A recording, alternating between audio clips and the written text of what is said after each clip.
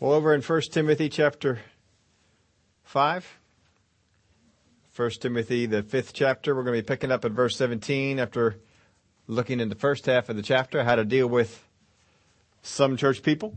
He's going to go on and tell us how to deal with some others. In particular here, how to deal with some elders. He starts off, let the elders who rule well be counted worthy of double honor, especially those who labor in the word and doctrine. So these are instructions for some good rulers. Of course, there are some bad rulers. So we go through the Word of God. We find out what is a good ruler, what is one who rules well. The responsibilities of a king or one who would rule over those. We put it into 3 areas here. These are things we've gone over before, but we'll review them again. First off, it is to minimize external threats. In 1 Samuel 8 and verse 20, that we also may be like all the nations, that our king may judge us and go out before us and fight our battles. One of the things that they were looking for the kings to do was to fight their battles. They were having trouble with battles. That's one of the reasons they wanted a king. Because they would keep being overrun by somebody. They would get a judge. The judge would help lead them over a victory. And they saw the reason for it as not having a king. Of course, the reason was that they were not following after God. But they didn't see it that way. They wanted somebody to rule them. Now, every time they needed somebody to take them out from underneath another person's reign or harassment, another nation's harassment they would do, he would raise up a person who would help to minimize the external threats. And that's one of the things that a ruler should do. Jesus refers to an elder or pastor or bishop, whatever title you want to put on. He would look at that as a shepherd. And a shepherd, one of the job descriptions was to protect the sheep from external problems. Lions, bears, stuff like that. And David, in doing so, of course, killed some of those. So the first thing that they need to do is to minimize external threats. And that's going to be one of the roles of someone who's going to rule over. If you become one who rules over or serves people, as one way Jesus put it, you're going to be keeping an eye out for external threats and warning, taking them out. Whatever it is, using the people that you have there to go after them. David took the people that he had and led them in battle. Saul took the people that he had, led them in battle to defeat those who would come after them. So one of the things here, again, is minimize external threats. Then maximize internal resources. That's another thing that the ruler was supposed to do. And in the context of a pastor, you have external threats that are there. You have false doctrine that would try and come in. You have false people that would try and come in, false prophets and so forth. But you also have to maximize the internal resources. You also have to look at what you have and make sure that you develop that. Develop it through teaching them the Word. Develop it through giving opportunities, so forth. So you minimize external threats and you maximize internal resources. And then third, you administer justice. These are the 3 main things we see in the Word of God that a ruler was supposed to do, that a king was supposed to do. Then in the New Testament times, we're even relating these to the pastors and so forth, that they were to minimize external threats, maximize internal resources, and administer justice. Well, Paul gave Timothy a lot of instructions on how to administer justice inside the church and things like that to do, how to take care of the people that were there and maximize the internal resources, and also gave him a lot of warnings about external threats. So in the area of ruling and having dominion, where has most of our focus been? As a pastor, as a bishop, as a ruler, an elder, one who would rule over, where should most of our focus be? Of those 3, where should the focus be? Now there's not exactly a set answer for it. A lot of times it would depend on the day and the time and the resources that you have, the things that you're facing. If you just look at the United States here, as far as a president or a ruler was concerned, during the time of World War I and World War II, where would the focus be? External threats. You're not trying to develop, you're not trying to administer justice as much. The biggest thing right now is we have an external threat that's trying to come against us and we need to stop it. And so presidents like Woodrow Wilson in World War I and some of the others, Franklin Roosevelt, of course, in World War II. He died, though, while that war was going on. Harry Truman took that over. But their focus during that time was external threats. But once the war is over, then you've got to be focusing on some other things as well. So is there a number one responsibility? Crisis or peace can dictate the priority. Whether you are in a crisis, whether you're in a peacetime, that's going to dictate what's going to go on. Saul, when he first came to power, what did he have to take on? The Philistines, an external threat. That was the number one thing facing him. That was the number one thing he had to put his time to. And when David came around, the Philistines were a problem, but they were not as big of the number one concern as they were under Saul. But he still went out there and he did some battles. But there were some other aspects of David's time. He really developed the resources of the land and did a lot of that. Solomon's focus was different. Now, under David, how did he do with administering justice? He didn't do as well on that. He was focused on some of the others. And so his son took advantage of him not doing that, saw that as a responsibility, and picked on it and used that as a weakness to get in. Now, Solomon probably developed that area more so than he did all the others. But he also did develop the internal resources because they became as rich as they had ever been. But he didn't really focus anything on external threats. He didn't have any external threats, for one. And he didn't really do a whole lot with those that were there, so much so that when he died and the next one came up, a lot of those people that were paying tribute said, we're not doing this anymore. And they left that thing. They saw that they could probably get out from under it. Well, in the area of ministering justice, we have to, there is obedience to what I know. If we're going to administer justice, we have to be obedient to the things that we know to do from the Word of God. We have to be obedient to the things that the Word of God teaches us. We got to distinguish right and wrong based on God's Word and not on feelings. Justice cannot be influenced by feelings. Justice, in order to be fair, you have to know what is right and what is wrong. It has to be based on God's Word. And so that's where you need to make the distinction there if you're going to administer justice and administer it well. In 1 Corinthians chapter 9, verse 24, do you not know that those who run in a race all run, but one receives the prize? Run in such a way that you may obtain it. And everyone who competes for the prize is temperate in all things. Now they do it to obtain a perishable crown, but we for an imperishable crown. Therefore I run thus, not with uncertainty. Thus I fight, not as one who beats the air, but I discipline my body and bring it into subjection, lest when I have preached to others, I myself should become disqualified. Well, we don't want to become disqualified ourselves. We've got to make sure that we live up to what we know to do, what we are living to do from the Word. If you don't, then as far as administering justice, you're going to have a hard time.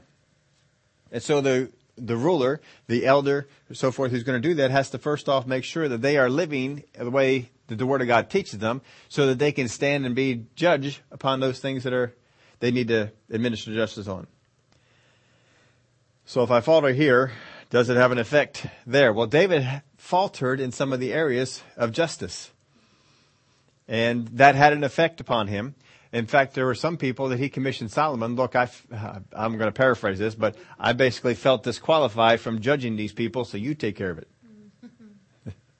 And so Solomon did that. He executed some judgment on some people that David had kind of let go by the wayside. Maximizing internal resources.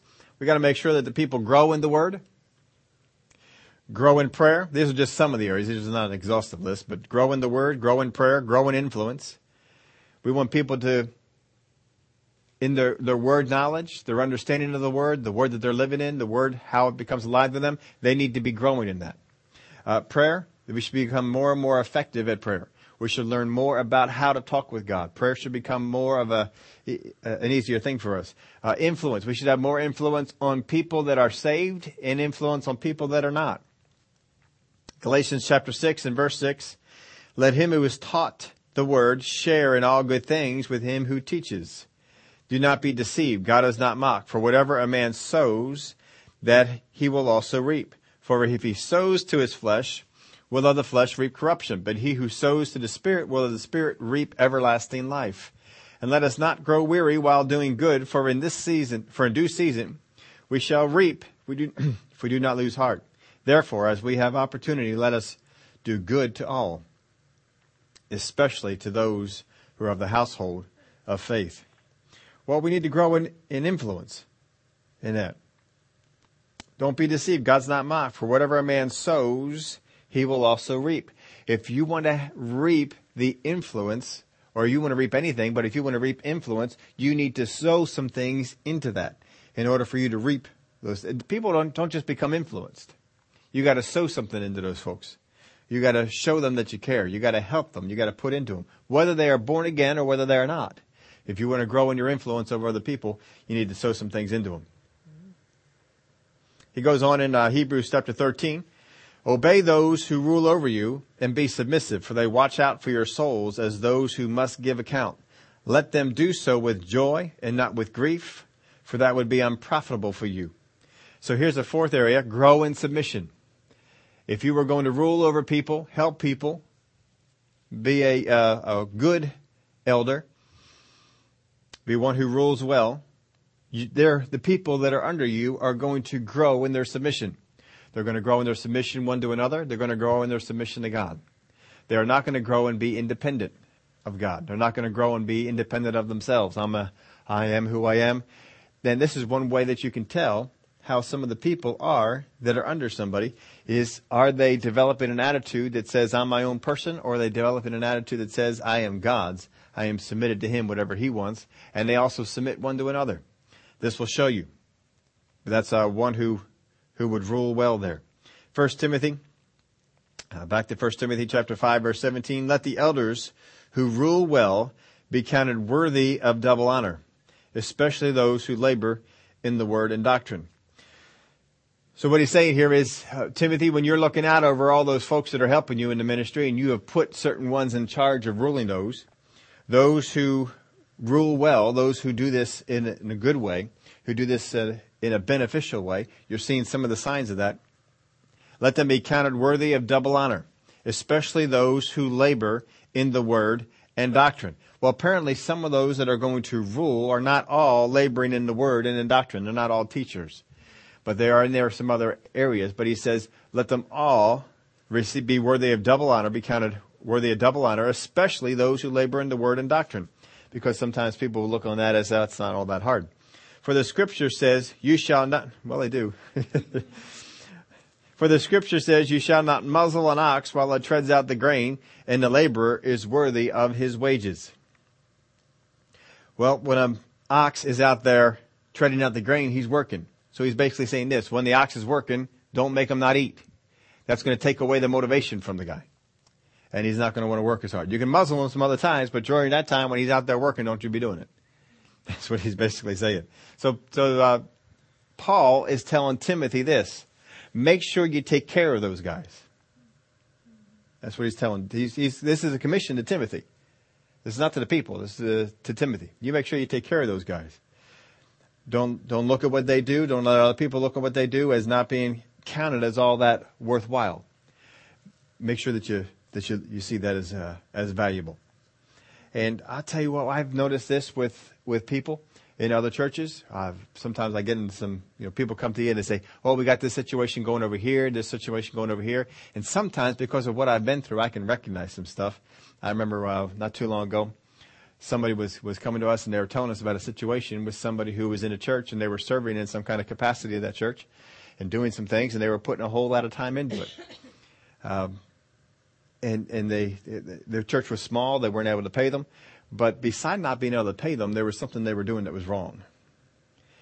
And when I heard the situation, I could recognize it because I was in the same situation myself.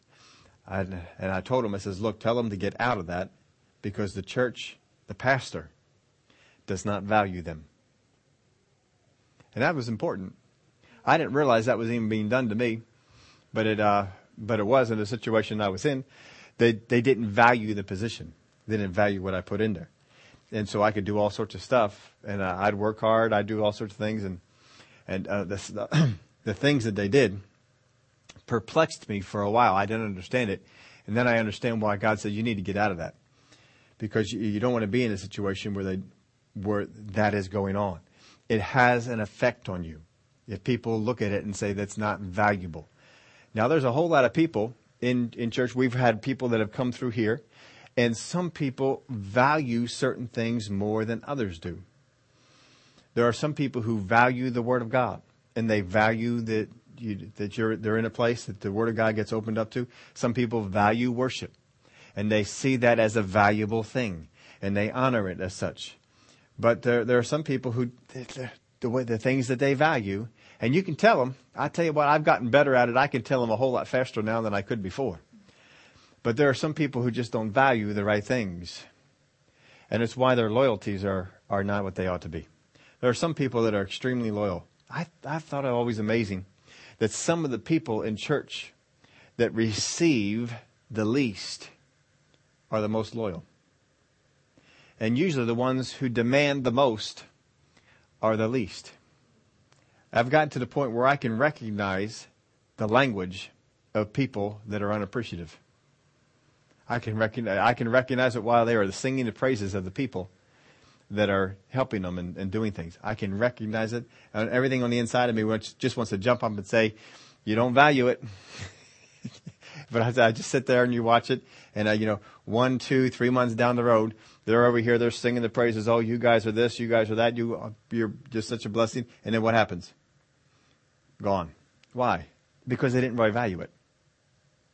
You can tell, not by the words, but you can tell when people have a value for a thing. And so that's why if you are in a position of rulership that Paul has been describing to Timothy, if you have people that you serve, that you help, don't get hurt by the ones who just seem to walk away. If you tune your ear, you can hear the people who value what you do. And when you see the people who don't value it, don't put a whole lot of stock in what they say. When they come and they praise you, accept it, but just understand it's shallow. It doesn't have as much meaning as they want to try and have it put on as. And it's just that they're not in that position yet. They're not in that place. Boy, you tell you what, you sure hope that people can get there, don't you? I'll tell you what, it's so much better for them if they don't. But there are people, they will be here singing your praises for a week, 2 weeks, a month, and then all of a sudden they're gone and they don't even know anything about you. Years and years and years ago, there was a family, and they had, I think up to that point, they probably put more of a demand on my wife and I than anyone else. I mean, the things that we were doing, the things we were being called to do, you would shake your head and say, "Dear Lord, I can't." I thought of it a few times. I wouldn't even thought to ask a person in the church to have done this sort of thing. And then, and so we were doing those kind of things for them, helping them out. They were in all kinds of trouble in all kinds of ways. And all of a sudden, they didn't come out to church anymore. And my wife would call them, and they'd never call back. Leave messages, never call back. I'd go to the door, and no one would answer. One time, the little kids, I guess, didn't get the message right, and they answered the door. And they would just say, "Well, Mom's upstairs in the shower." And one time we got them where I went over again, and they said, "Oh, she's right there." I guess Mom didn't give her the instruction, and so she had to come to the door. And we just asked, "Why is it that you cut us off? Why did you do that?" Well, they didn't value the things, and then they felt embarrassed, and they didn't want to come by. Well, we started going to a church over here. It wasn't more than a year. They had all sorts of trouble. They didn't value the word. They split up. She got into an affair. He got into some things that he shouldn't have been into. They split up, and neither one are following God anymore. And the kids got hurt out of it too. But you can tell, if you just develop an ear for it, you're just not surprised. I think the worst thing is when we have people we're trying to help, we get surprised by them. Oh man, I thought they really valued this thing. I thought they really appreciated this thing. I really thought that no, they didn't value it. And I learned some things through that experience at church. I learned how people lie to you about what they value. Because that's basically what they did. They lied to me about what they valued. They didn't value the things that they said that they valued. And I would have done myself a whole lot better if I listened to God and got out of it. But what was interesting was we told these people the same thing. I said, "Look, I stayed in a situation like that, and it took me a year getting out of ministry before I decided to get back into it again." And I said, don't do it. Don't stay with it because you're going to get discouraged and you're not going to get back in ministry. Doggone if they didn't drop out of ministry altogether. I'll tell you, it's a shame to hear it. But you got to understand the importance of this. There are going to be people under you who value the things that you do. And there are going to be people who don't, who just take advantage of it, who just enjoy the thing that's there. Just understand you're going to have both. You shouldn't have the ones who don't value you. And that's what Paul is telling him. Timothy, as far as you're concerned, you make sure you value the things that those people put in there. Don't count it as light. So he goes on in verse 19. Do not receive an accusation against an elder except from 2 or 3 witnesses. Now this was changed through the years. This was one that they followed for a while. But after a while, this became changed in the church. They didn't just look at it as 2 or 3 witnesses. They changed it to become 2 or 3 believers. I think it's probably a good idea. They wanted Christians or believers. They didn't just want to take 2 people. They wanted to take 2 people who were believers. They had a history of being a believer. They knew them to be a believer. And then they would listen to it. But if you brought 2 people or one person who was a believer and one person who was not a believer, they counted that as one. And I think they were right for doing it. I think if Paul thought it through, he's probably even saying to people in the church. He's probably not even looking to people outside the church, but they may not have heard it that way initially, but they eventually changed it to that. Do not receive an accusation against an elder except from 2 or 3 witnesses. Now, this is important. If you're going to bring an accusation against a leader in a church, an elder, someone who rules over people, people bring accusations. If you're going to bring an accusation, make sure there's at least 2 people.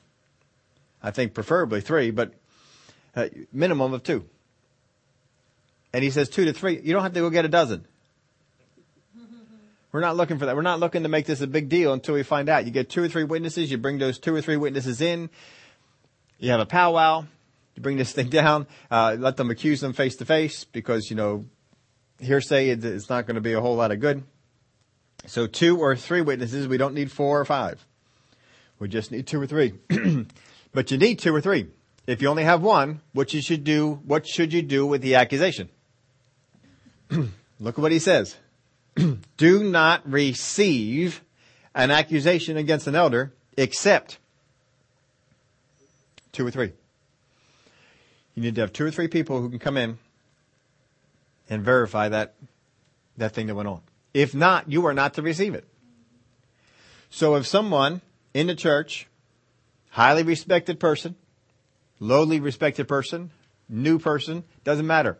If one person in the church comes to you and says, so-and-so said this, so-and-so did this, what should you do? Nothing. Not receive it. Well, I appreciate you do that. I appreciate you. I can appreciate that that's what you think, but we need. Now, I hold this for pretty much anybody in the church because we've had accusations. Most of the time over the years, you've never even heard of them. Unless there was something that they came to 2 or 3. But I had, last couple of years anyway, some person brought an accusation against someone else in the church. There's only one person. No one else heard it. No one else did anything about it. So what did I tell that one person?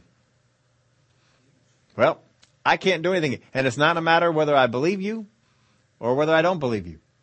It's not a matter of me judging between you and the other person or picking one over the other. It's simply, I can't move on it. And let it go with that. I never brought it up to the other person that they accused because I only had one witness. Don't receive it. So that's how you do it. You don't get yourself in trouble that way. You need to have at least 2 or 3.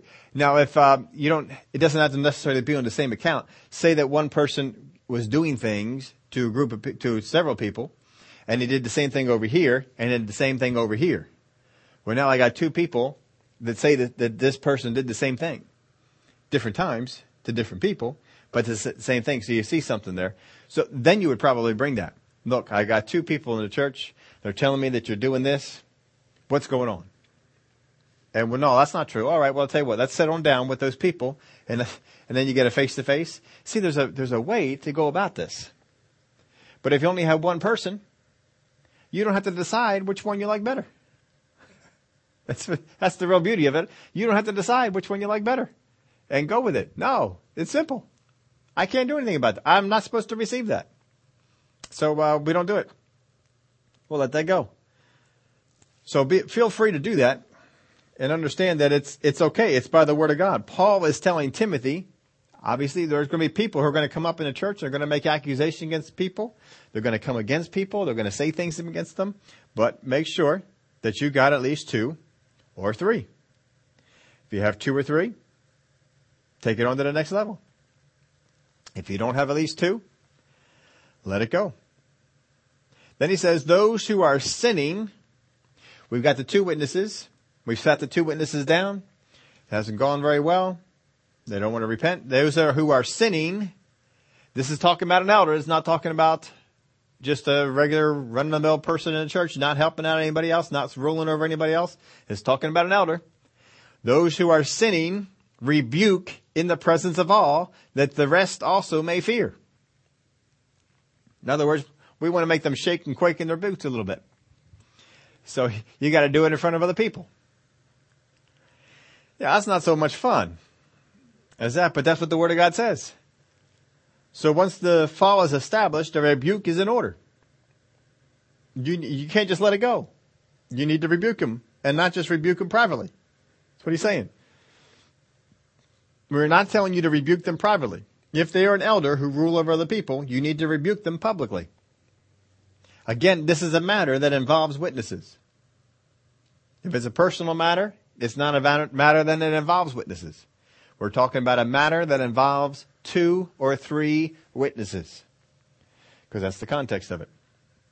So those who are sinning, rebuke in the presence of all, that the rest also may fear. In Galatians chapter 2 and verse 11, now when Peter had come to Antioch, I withstood him to his face because he was to be blamed. For before certain men came from James, he would eat with the Gentiles. But when they came, he withdrew and separated himself, fearing those who were of the circumcision. And the rest of the Jews also played the hypocrite with him, so that even Barnabas was carried away with their hypocrisy. But when I saw that they were not straightforward about the truth of the gospel, I said to Peter, before them all, if you, being a Jew, live in the manner of Gentiles, and not as the Jews, why do you compel Gentiles to live as Jews? So you see, this was a matter that dealt with witnesses. On this, he would have had some people who said Peter acted this way. He would have had at least 2 or 3. And he would have acted on it based on that 2 or 3. But he didn't just rebuke him privately. He rebuked him publicly because it is a public matter. He was bringing other people into the sin. And so it needed to be rebuked publicly so that the others would also correct themselves. And so that those who were not rulers, those who were not elders, would also get out from following that kind of a pattern. Now, rulers can miss it. And he's not saying that he didn't throw Peter out of being in ministry. He didn't say, Peter, you're no longer fit to be an elder or an apostle or anything else. He had him go on. Now, fortunately, Peter listened to it. He didn't just say, oh, you're a liar. Oh, I didn't do that. He listened to it. Yeah, you're right. I shouldn't be doing this. I'm not sure how I got pulled into that, but I shouldn't have been doing it. He corrected himself. And that's a good thing. And he went on, and everybody else saw that was corrected. And they made the adjustment inside, and that's what needed to have happen. So he then goes on. In 1 Timothy 5, verse 21, I charge you before God and the Lord Jesus Christ and the elect angels that you observe these things without prejudice, doing nothing with partiality. He's saying this to Timothy. Timothy, there's going to be some people in the church you really like. There's going to be some people in the church you really enjoy. And there's going to be some people in the church you kind of wish you weren't there. He says, but you cannot let that affect. You can certainly have that. There are some people that you're going to relate to better. There are some people you're not going to relate to as well. But that has nothing to do with justice. You observe all these things without prejudice, doing nothing with partiality. You cannot be partial to this one over here, not to this one over here. Can't be doing it. You make sure that you stay independent of your feelings. Because a person who is going to rule well, we've already had the qualifications, you need to be able to separate yourself from those feelings. And so he's just kind of reinforcing that here. Do not lay hands on anyone hastily, nor share in other people's sins. Keep yourself pure. Now what he's talking about here is putting someone in the position of elder, because that's what we're talking about. You would have a laying on of hands ceremony, you would put them in the place, so forth. He says, don't do this hastily. Because if you do it quick and you don't have that time to observe them, to see what their lifestyle is like, to make sure that they fit the qualifications that he laid out for an elder. If you don't do that, you're going to find out that they're involved in some sin. They're doing some things to people. They're bringing some people in, and you're going to have to go through that 2 or 3 witness thing, and you got to rebuke them in front of all. But what's going to happen is you're going to share in that because they serve with you, because you brought them in. So he says you need to be careful. Don't lay hands on anyone hastily, nor share in other people's sins. Keep yourself pure. So you make sure. This is for the preservation of you as the leader and the preservation of the church. You make sure that you keep an eye out. Get to know the people. Just because they're seem to be a good person, just because they seem to be able to handle themselves well, doesn't mean that they deserve to be in that place of leadership. No longer drink only water, but use a little wine for your stomach's sake and your frequent infirmities. Now, it seemed that Timothy and I were kind of on the same par here. We stayed away from that stuff. Because he says here, no longer drink only water. Apparently up to now, he's only drinking water. He's not drinking any wine. He's decided not to pursue wine. For whatever the reason. Some have even supposed that maybe he had a Nazirite vow. We don't know what the reason was. Maybe he just didn't like the stuff. Whatever the reason was, he apparently wasn't drinking it. And Paul knew this about Timothy. He knew some things about it. So he says, no longer drink only water, but use a little wine for your stomach's sake and your frequent infirmities. Now, their situation was different than our situation. Their water wasn't as clean as our water is. And so sometimes wine helped to purify the water. Thank God I didn't live in those days. Because I don't know, maybe their wine was a little bit better. Or didn't have as much alcohol or whatever it was. Maybe I could have stomached it a little bit more. But anyway, he's telling him, look, I know you've got this belief to stay with water only. And to stay out of the thing with wine. But look, your stomach's taking a toll on your stomach. The water that you're taking, your stomach's not handling it real well. And you're having some infirmity. You're having some weaknesses because of it. So he says, look, do this. You need to be up to par. You need to be physically up to par for this. So get yourself physically ready. Take a little wine. You're not going to be a bad example. You're not going to hinder anybody. Take a little wine for your stomach's sake. It's okay. Paul's telling them that. So basically, if anybody had a problem with him having wine, he can just point to this letter. Well, Paul told me to. So he doesn't spend a whole lot of time on why it was an issue, why it might be an issue for other people, but he's just giving him this release here. Maybe it's something that his parents brought him up under some kind of strict thing. You don't do this. And how many of y'all know that if you're raised under something, you don't do this? You don't do it. He may have been raised that way. Then goes on and says, some men's sins are clearly evident. Well, isn't that true? I mean, some people, you can tell. From their language, you can tell from their actions, you can tell from the way that they treat people, by the way they don't treat people. You can tell by the way some people go about doing some things. There's some sins that they have, and they are clearly evident. And it says that they precede them to judgment. But those of some men follow later. So in other words, there's going to be some people out there, and you can tell they're missing the mark. And other ones you can't tell as much. But what he's basically saying is, I rephrase it this way. Obvious sins will lead to judgment. Obvious sins will lead to judgment. There are some obvious sins that people have, and they are leading them to the place of judgment. They're going to be judged for those things. They've made them obvious. They're out there in the front. But there are hidden ones that will follow us to judgment. Either way, sins are going to be judged.